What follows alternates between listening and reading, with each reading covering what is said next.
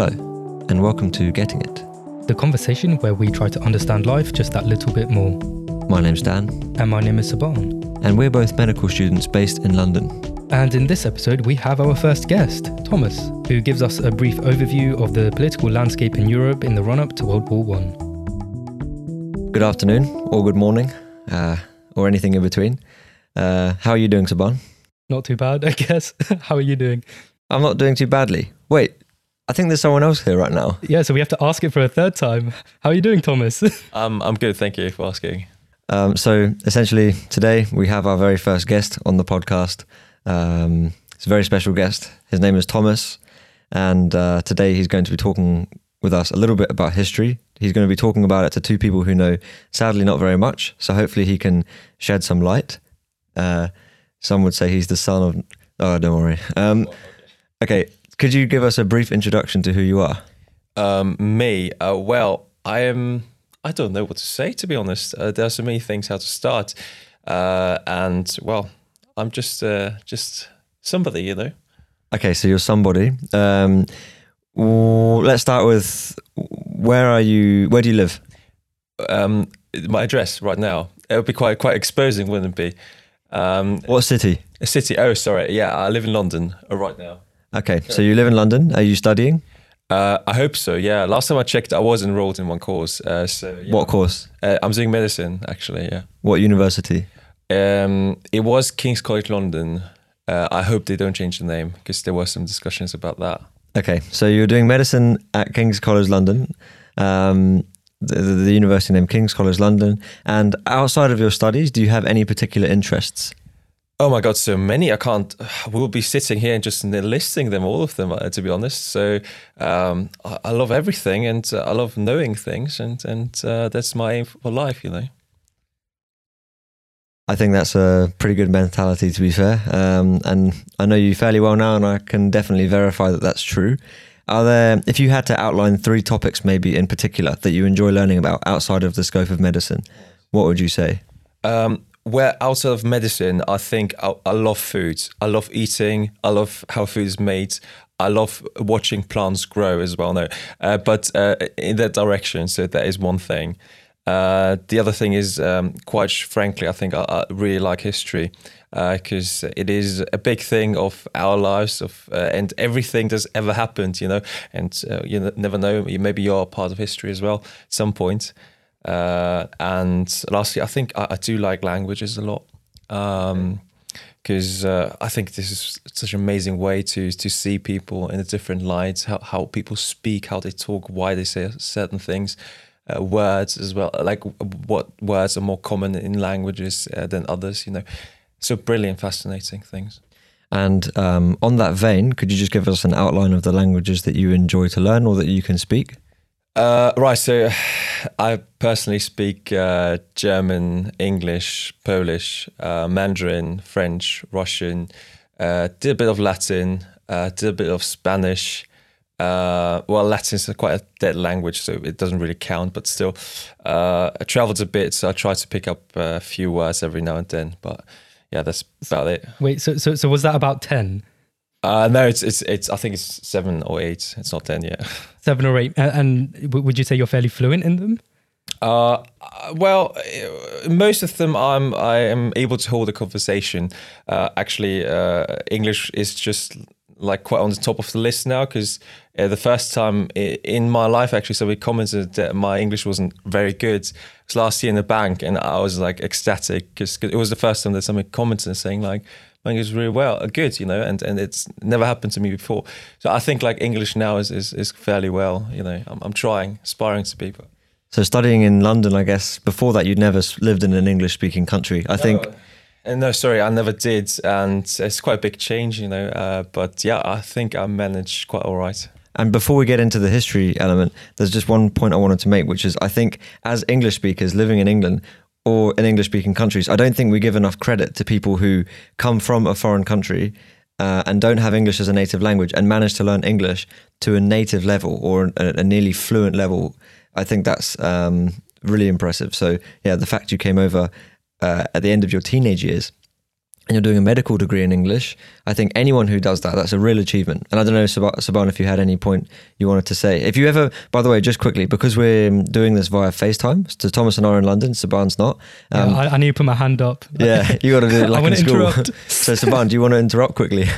I just wanted to ask, how did you go about learning so many languages to the point where, even if you're not 100% fluent, but even just to the point of being able to hold a semi-decent conversation, how did you do that? It's a very unique background. So I was quite fortunate with my parents being from like 2 different countries, and they were quite forceful with teaching the language as well. So I had trips to the motherland, which is Poland, basically, every summer, and also went to Chinese school to brush up on my Chinese, Mandarin, of course, and all the other languages as well, German, because I lived in Austria. English is pretty much a given if you live in Europe, I guess, and the other languages it's something we had to do in school. So I went to a language school, so we studied them on the level where we should be able to live. And wait, I have one more question about languages before we get started on the history. In the future, is there a language of which you speak basically zero that you would love to be fluent in one day? My big dream is to level it up to 10 eventually in my life.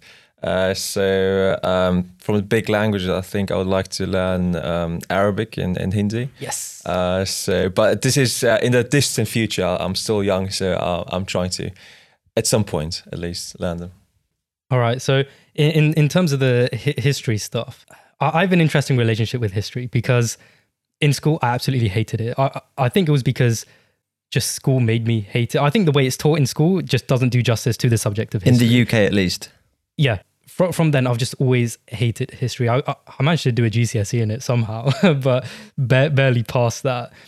And yeah, however, in the last 2 years, probably last 4 years, I've really started going into history a lot. I started on the academic side, just learning. I was learning some stuff about nutrition. I was starting to learn the history behind how everything kind of happened, just the history behind the science. And at that point, I was like, wow, history is cool, man. And more recently, I've been doing stuff in terms of Islamic history and just general geopolitical history in certain areas and stuff.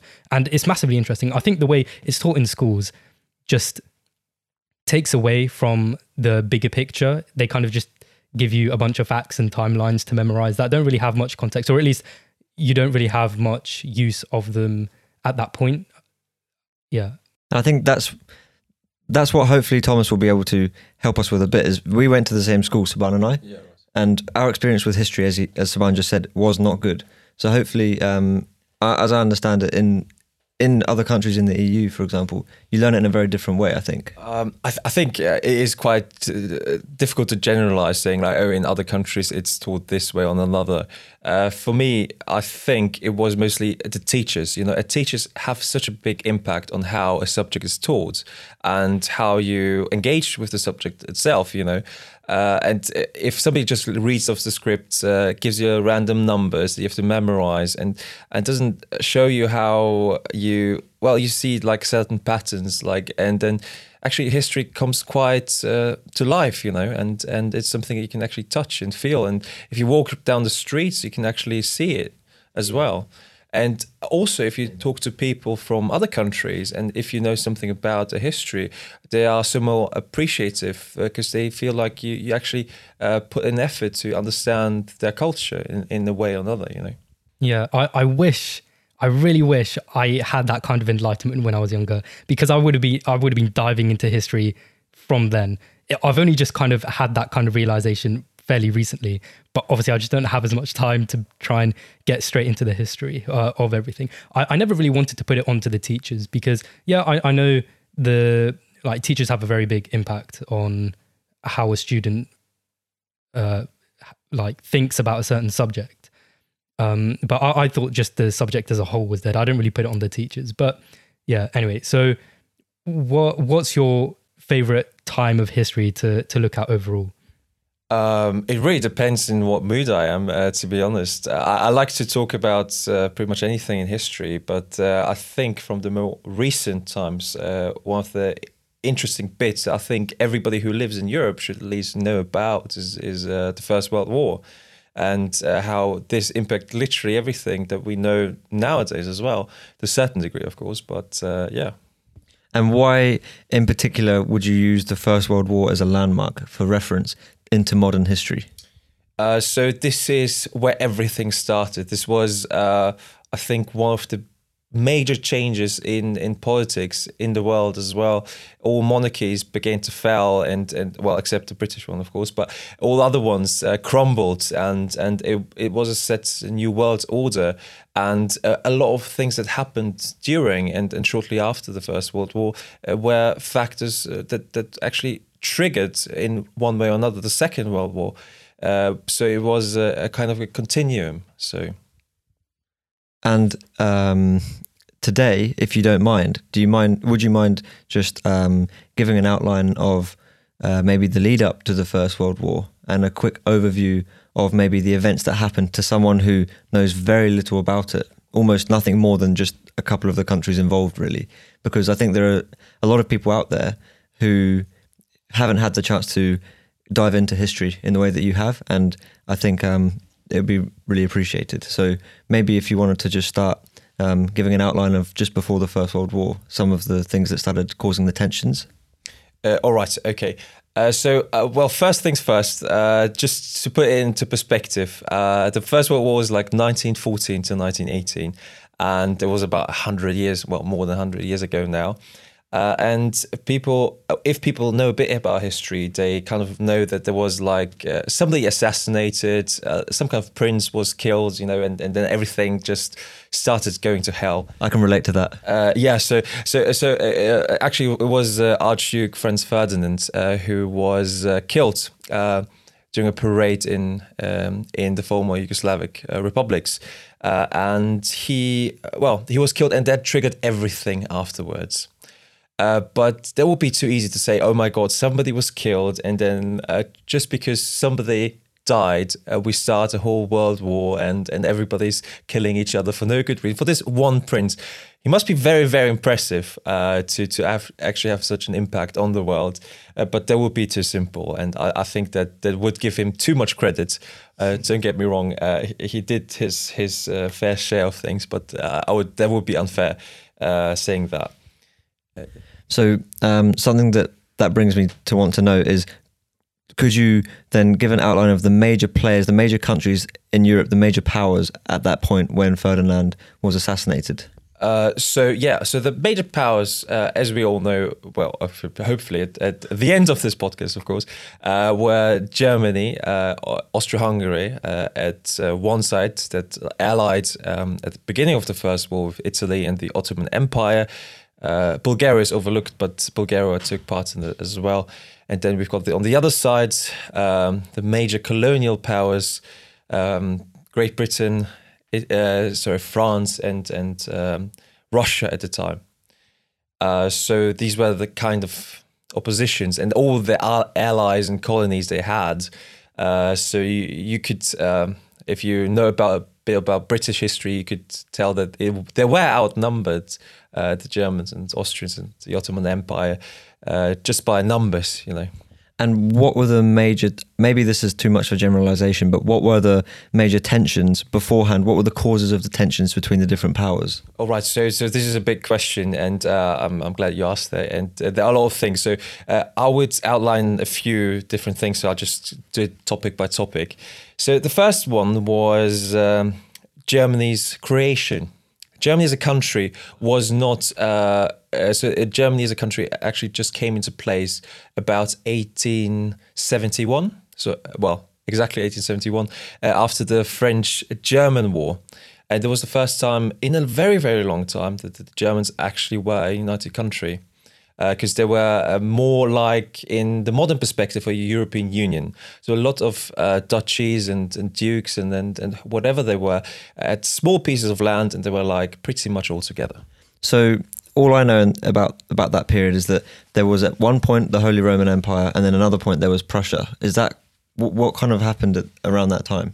So a lot happened around that time. So the Holy Roman Empire collapsed hundred of years before the First World War, and there was a long dispute that actually is relevant to the First World War as well, which is the kind of conflict between Austro-Hungary, which most of the time were the Habsburgers, which is the royal family there, were the leaders of the Holy Roman Empire for the majority of time since its existence.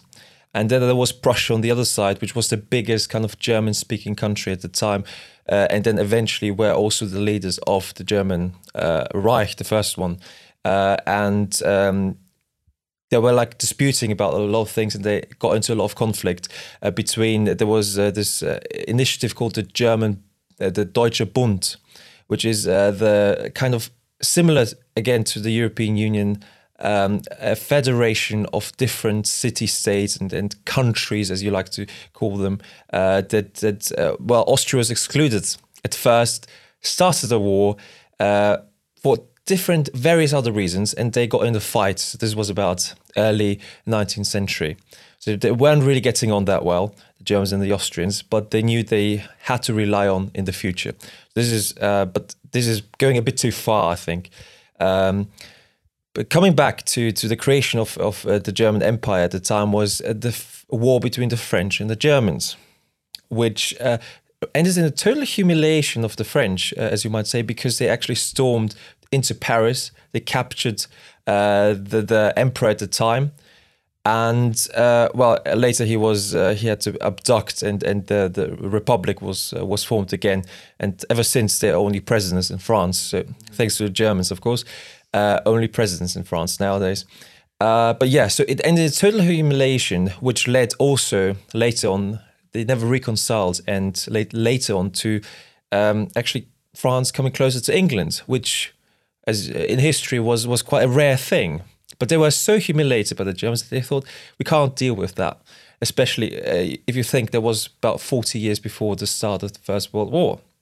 This was one of the major things that also happened, that's why Germany was pressured into actually making up with Austria-Hungary, because they couldn't really go to France begging like, oh, sorry, we totally destroyed you. We actually took everything we wanted from you, and then be like, okay, but let's be friends. You know, they can't do that because if you think of that, countries, well, nowadays also, but previously also, they were more about individual people, and they had feelings, emotions, you know, and also you can see this as the soul of the nation, you know. If you feel humiliated by someone, you don't want to be friends with them afterwards most of the time. So the French around the end of the 19th century were turning more to become allied with the British, and the Germans were turning more towards looking eastwards. Is that right? Well, south at this point, because well, it was a very weird thing. Because all of the emperors at the time were related; they were cousins before the dawn of the First World War. So it was quite a weird constellation. So they couldn't really look east for a simple reason that they have territorial disputes with Russia. Especially Austria had territorial disputes with Russia for various reasons. One of them is one of the ideologies that came up in the early 19th century was nationalism. Nowadays, we think of nationalism of like skinheads and racists and whatever you like to think of them. Well, history taught us differently. But at the time, you have to think these roots were a very, very progressive thought in the 19th century, of course. There were a lot of other things that were considered terribly racist at that time. But nationalism itself, in its roots, is actually quite a progressive thing, because you could relate to people that are from another place, but they speak the same language. And you would say, oh, we are the same people. We connect to each other because we speak the same language. We've got a shared culture. And this never happened because, for example, especially in Germany, especially in Germany, this never really happened. It never occurred that a German-speaking country could exist, because there were so many different dukes that wanted to have power, and so many minor kings as well. So especially from a German's perspective, it was very progressive, because they had territorial disputes for centuries, and now, the first time in history, they wanted to be united by the idea of nationalism. And of course, this led also to a lot of conflicts in later terms, which brings me back to Russia, because Russia's idea It was the only major Slavic power at the time. So they were aspiring to be the protective power of the Slavic nations. Unfortunately, in this constellation was that Germany and Austria had a lot of Slavic, nationals in their territory, which was, partly due to Germany's expansion policy and due to Austria's marriage policy as well. Because, for example, for a long time, Austria had no access to the sea, so they couldn't take part in colonialism. They couldn't send off fleets and troops for centuries because they had no access to it. So what they did, or tried to compensate for it, was by claiming land in Europe that was more or less not claimed by anyone or any major power at the time. So it was a huge, huge state. And then again, I like to compare to the European Union, because in Austria-Hungary, before the First World War, there were Austrians, there were Slovaks, there were Slovenians, there were Hungarians, there were Romanians, there were Bulgarians, there were Polish, there were Ukrainians, there were, to a certain degree, Belarusians, Bosnians, and so on and so forth. So a lot of different people from a lot of different countries all spoke a different language. And this was kind of like a European Union mini version at the time. But this led to conflicts at the end of the First World War, which I will maybe talk about later. But these were like the major reasons why. And then there was always Great Britain, the greatest Britain of all time, right? So we've got a Great Britain which had this, at least from a German foreign policy perspective, was considered as a balancing power. So, yeah. Just very quickly, before we move on to Great Britain, just so that we're understanding so far and the audience is understanding so far. So far you've mentioned it from the German perspective, and the fact that Germany came into existence, increasing tensions with the surrounding countries and leading to more territorial disputes with, for example, Russia, which was Russia expansionist? At the time, not really. They had a lot of problems, which led eventually to it crumbling at some point. And the Slavic people, and then there's the French who were weaker at this time. And then, is that fair to say, or I wouldn't say necessarily weaker. They were a bit overwhelmed by the Germans. They caught them off guard, you might say, because at that time, when the German-French War happened, they had about 50 years of prosperity. France was going amazingly, economically speaking. And what year are we talking roughly? So the German-French War was 1870. So the 50 years before, a great economic expansion, everything went quite smoothly, one would say. So we've got the Viennese Congress, 1815, where France got a bit alienated by the people, but afterwards, a great expansion policy, everything worked out pretty much fine for them. And then the Germans came and they had to pay reparation fees, they had to give them territory, and they were, frankly, humiliated by them. Okay, so sorry for interrupting you just as you were starting on Great Britain, but that was just to make sure that we're up to speed. And Saban, is there anything quickly to add on that part, or should we get straight on to Great Britain? I'm like struggling to take all of this information in right now, so just carry on. You're just assimilating. Yeah, I'm processing. Okay, so we'll move on to Great Britain. So this is the end of the 19th century, maybe a few decades before World War I. What position was Britain in at this time? So Britain, in European history, or at least the last 200-300 years, it tried to take the position of a balancing power.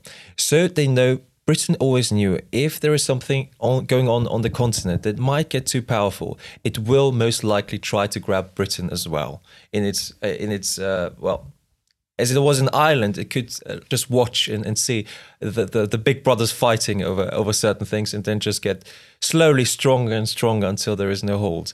And the British foreign policies were mainly to accommodate a kind of balance of power, because that's what would prevent them getting involved into wars. This war is always a financial risk as well. So in a lot of things, so they try to balance out the powers. So that's why also they took out the French invitation to join the Entente as it is called in history, to actually join them and balance out Germany, which was rising very rapidly, and Austria-Hungary at the time as well, because they were allied with Germany. And then Russia came along. To be honest, I'm not quite sure why, but they were there to join them. So at this time, is this fair to say that throughout recent history, in the last few centuries, when one country in Europe when there was a power in Europe that was growing, it might affect other countries' relationships, different countries' relationships, in order to balance out the growth of one particular country? So was France and Britain's closer relationship in the Entente a direct product of Germany's rise to power? Yes, definitely. Because as I said, if one country got a bit too strong, just a tiny bit too strong for Britain to be like, oh, they might do something very, very stupid or very unfortunate for Britain, they would be like, oh, we need to mess with that, So Britain was almost like a buffer in some ways. Yes, you might say that. In some ways, definitely. And at that time, what were the British interests? What was their main interest at the time? Was Britain a growing power? I think many of us know that Britain was at that point arguably a superpower. I don't know if that's fair to say, at least in the 19th century. What were the interests of Great Britain at the end of the 19th century? So there was this initiative by Britain, which is called, I don't know the specific words for in English. It was called Cap Cairo. So they wanted to have everything from south to north to have an axis for like a British axis, basically. South to north of a particular continent, or Africa. So Cairo is on top, and then the Cap is at the bottom. So and this was their main policy, and Germany was a bit getting a bit stronger. They tried to have colonies in Africa, successfully managed to have what is nowadays known as Namibia, for example. So it's a bit like, oh, might as well take the colonies, which this was one of the main reasons why they were against Germany, but also because other than that, it was mainly about balancing powers, because everything was going quite smoothly. And if something came along in Europe at the back door, internationally speaking, everything was working quite well. They had this magnificent British Empire at the time, but they wanted to maintain that, basically. And before Germany, after the is it called the Franco-Prussian War? What's the war called in 1870? I'm not quite sure about the English terminology. So before that war, would it be fair then to say that Germany was somewhat of a sleeping giant, in that it was inevitable that it would become a power and affect the balance in Europe, but it just hadn't organized itself yet? Or was that completely wrong? Well, Germany was not a country before that. So it was it was just a few small cities and countries that were loosely connected by the superiority of Prussia, and then the good Chancellor Bismarck was smart enough to have this magnificent victory over the French as a united power, to convince all the others to give up at least part of the sovereignty to join up in a bigger country. Okay, so you've covered Great Britain, you've covered France, you've covered Germany, Russia, a little bit of Austria-Hungary as well. And if I'm not mistaken, was the last major player in World War I, or last directly involved player, was that the Ottoman Empire, or? Well, there was Italy as well, but Italy is a bit of a strange point. Maybe come back to that. But yeah, the Ottoman Empire, it was mainly an alliance against the British, to be honest. Other than that, it was the peak was long gone, and everybody knew it is eventually going to crumble in the next few decades or years even.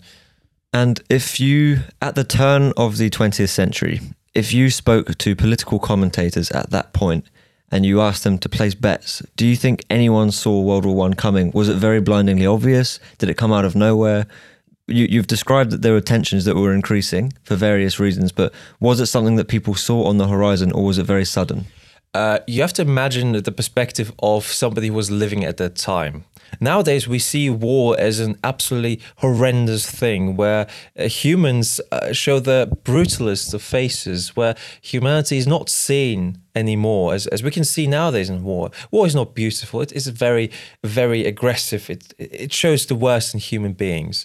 But at the time, you have to imagine that before we had these technological advancements that we have now, like in the First World War, for example, the tank was introduced, which was not seen before, for example, the trenches as well. The trench war was quite significant in the First World War, but we never seen that before. You must imagine about 30, 40 years ago, for example, the last major war between countries was the German-French War, and you had these ideas of war heroes that you can just march on and have like a one-on-one battle and then kill them. But this was not the case anymore.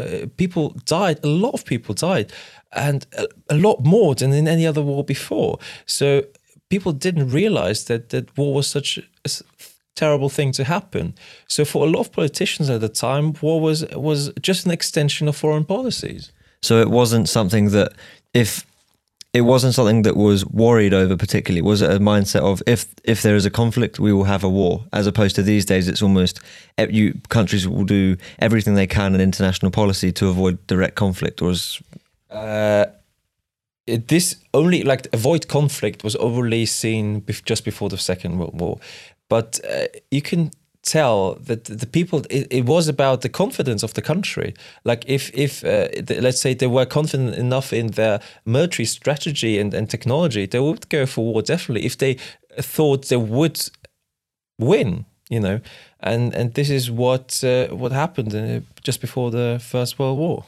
And looking at the countries that were major players in the tensions towards the First World War, were any of these countries in particular averse or trying to prevent war from happening, or any of the countries trying to push for a war? What were the interests of the major players?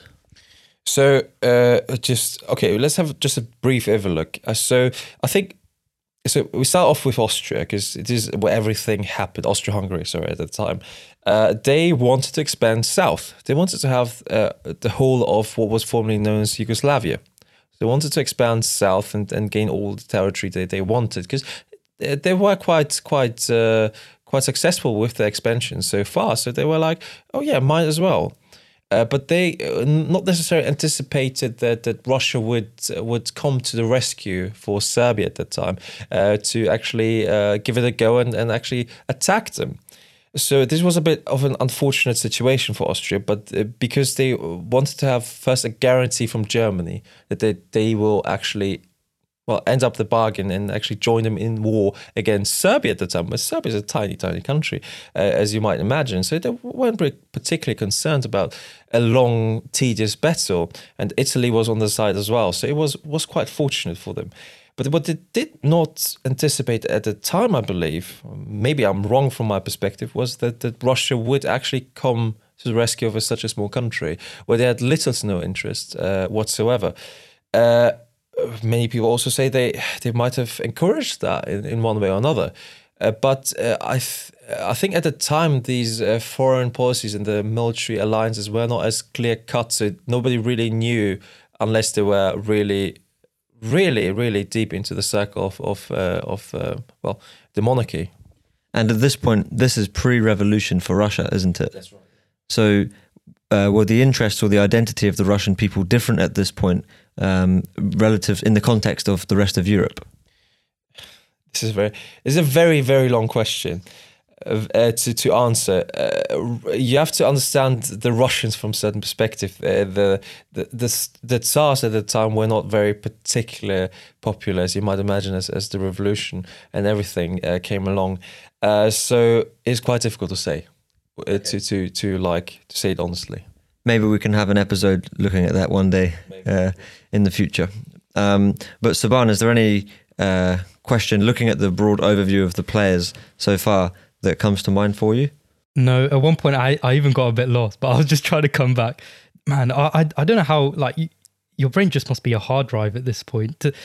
I can usually get a rough overview of timelines and stuff, but just remembering like all of those dates and when everything happened in such perfect order and synchronicity, I just can never do that. I'm just shook at this point. I was just in awe. I was like, wow, I wish I had this kind of knowledge. I don't know, like, did I just miss all of this in history lessons, Dan? I don't know. I think for some reason we were being told about the Tudors. Yeah, exactly. And however many wives he had, was it 6 or 7? I don't even know. All I remember from World War One is that it's 1914 and Franz Ferdinand got assassinated, which just sent the whole world in chaos, which is what you mentioned. Is like, that's what people just say when they don't know what's going on. But that's pretty much where I'm coming from. So this already has been just a massive insight.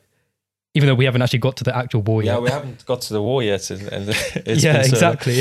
But I think what we try to cover hundreds and well, just decades of time, you know, and I think it's quite difficult to compliment, to put them into like such a small time, you know. I do agree. I mean, we can end the episode fairly soon. It's been quite a lot of information. There's just one more thing from my end that I would like to know before we start to wrap things up, which would be if you could give a very brief overview of the year or two preceding the First World War. So you mentioned the assassination of Franz Ferdinand in Bosnia. Well, at the time it was Yugoslavia, right? I'm not quite sure. I think it was the Kingdom of Serbia at that time, but I have to look that up, to be honest. So in modern day Bosnia and Herzegovina? Yes. Okay, so at that exact point, why did that basically cause the domino effect? Or maybe that's too long a question. Is there any way you could summarize it in just a couple of minutes? I can summarize this one sentence. It was the alliance system that caused the domino effect. So Austria wants to attack. They didn't know about the alliance with Russia. Russia attacked, and because Russia attacked, Austria called for help. So Germany came in, and Italy at the time, but they didn't knew at the time that Russia was allied with France and Great Britain. So they had to come to the rescue because they signed an agreement. So it was just one blow, and then everything triggered everything pretty much. So it was it was a time bomb basically. It was for the years before that, because of the alliance system. If one country started a conflict with another country in Europe, all of the alliances would come into play, and there would almost straight away be a big domino effect if it was significant enough of an event. So that's arguably quite a bad system, or I don't know, it depends how war's interpreted, but surely that was quite a bad way to be in retrospect. I mean, everybody wanted to be safe, you know. You don't want to be out there in Europe and just be there by yourself, you know.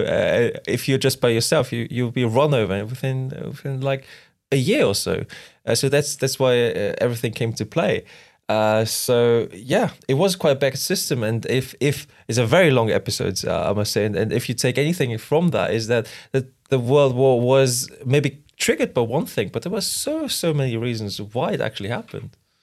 Okay, well, I mean, we haven't even got onto the war, but I feel like if we do, it might be, for me anyway, too much to process. For now, I think it's a lot to digest. It's really, really interesting to think about, and it's something that I definitely will go away and read more about, to learn more about. And I'm sure, Saban, you may be interested in it too. Yeah, I mean, before now, I basically knew zero about World War. I mean, we haven't actually got to the actual war, but even just the follow-up, yeah, I don't know. I don't think it was just expanded on like that in school in terms of all the different relations that were going on, and just the situation of each individual country and what impact that had in terms of just the triggering of the entire war afterwards. But yeah, I mean, this has been pretty insightful, man. I wish I kind of knew all of this, or just had some kind of context to all of this when I was younger. I think a problem for us is we were taught history from a very Anglocentric perspective as well. And I understand that's understandable to an extent. Any country will always, I don't know. The thing is, I don't know how history is taught in other countries, but for us, it was very Anglocentric. And so it's hard to have perspective. And so for Saban or for me, if we want to start learning about history, we basically have to start again. And we have to try and do it as objectively as possible. We're lucky that these days there's so much information available on the internet. You don't have to get a teacher, but at the same time, yeah, it does make us reflect on the way history is taught and how things could be done better.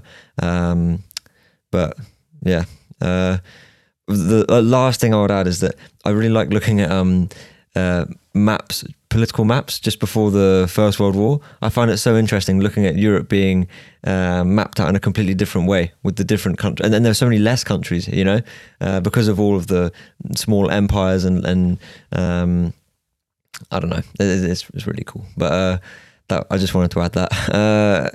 Anyway, Thomas, is there anything else you would like to add before we wrap it up completely? I mean, there's so many things. I just got started, so I don't know where to finish with that. But yeah, no, that's pretty much everything for pre-World War. Okay, so what I'm thinking is there is so much to talk about, Thomas, and there is so much random memory stored in your mind that we might need to, in the future, start a small series where we just sit down with you and you can try and dissect a few things for us. I think from my end, that would be really cool, just to learn a bit more about certain times in history. And we're just looking at European history at the moment. I know just learning a little bit about Chinese culture, that it's insane how you go to a different part of the world and they have their own completely separate history that doesn't tie in almost at all until modern times to European history, and it's just as complex, just as deep and fascinating, and yeah, so there's a lot to learn for us. I mean, I don't know whether you do that here, but if people are interested in a book recommendation that shows the world from a different perspective, is because most of the time history is told from a very Eurocentric perspective. So everything starts in Europe, and everything that happens in Europe is important. If something happens somewhere else, it's not really relevant, to a certain degree, of course. So there's this book called The Silk Road. It's a very nice book because it actually focuses on the history, but not from a European perspective, from the perspective of the Silk Road countries. So this is, olden days Persia, we've got India and China in the end, of course, but the major countries within this Silk Road that were present, and also about the history of the Silk Road itself. So it's quite interesting to see a different perspective. So what happened at that time that we don't know, and what happened in Europe, for example, because I think European history, at least people are familiar with certain terms, but all the other ones are overlooked most of the time. Okay, so that can be the book recommendation for this episode from Thomas. It's called The Silk Road, and who's it by, please? I'm not sure, actually. Okay, well, we can add it in the show notes down below. Yeah, perfect. And is there anything else, Saban, that you'd like to add? No, this is just all reminding me of when you were talking about the history of China just being a completely different world. You've seen that video by Bill Wirtz, right? The History of the World. Man, it's so funny. It was just reminding me of that. But it's so true because it was literally, he was just going on about the history of just one side of the world, basically China, Japan, that kind of area. And then it was just all the history of the like European countries, and then everything happening in the middle and like the Middle East and everything. It was all just separated. And then it's like, as time went on, it just kind of all merged. But yeah, there's just so much history that's been separated out. And yeah, again, so many different perspectives like we've just seen here that I think, at least in the English teaching system, we don't really get that much perspective. And I guess it's just Western civilization in total. But yeah, incredibly insightful. Thank you. But thank you very much, Thomas. You're going to have to finish off the rest of the war at some point for us. Okay, yeah, I look forward to that, Thomas. But for now, I think we should probably end things here, and then we look forward to the next one with you, Thomas. We'll call it History with Thomas. So yeah, from my end, that's probably everything. All right, peace. Peace. Peace. Thank you for listening to this episode of Getting It. If you enjoyed this episode, or didn't, then feel free to leave us a rating and review on the Apple Podcasts app, or on the Apple Podcasts website. We'd love to hear your thoughts, ideas, or questions about anything we discussed, so feel free to email us at thoughts@gettingit.co.uk. You can also reach us on Twitter or Instagram at gettingit_pod. You can find all the links in the show notes.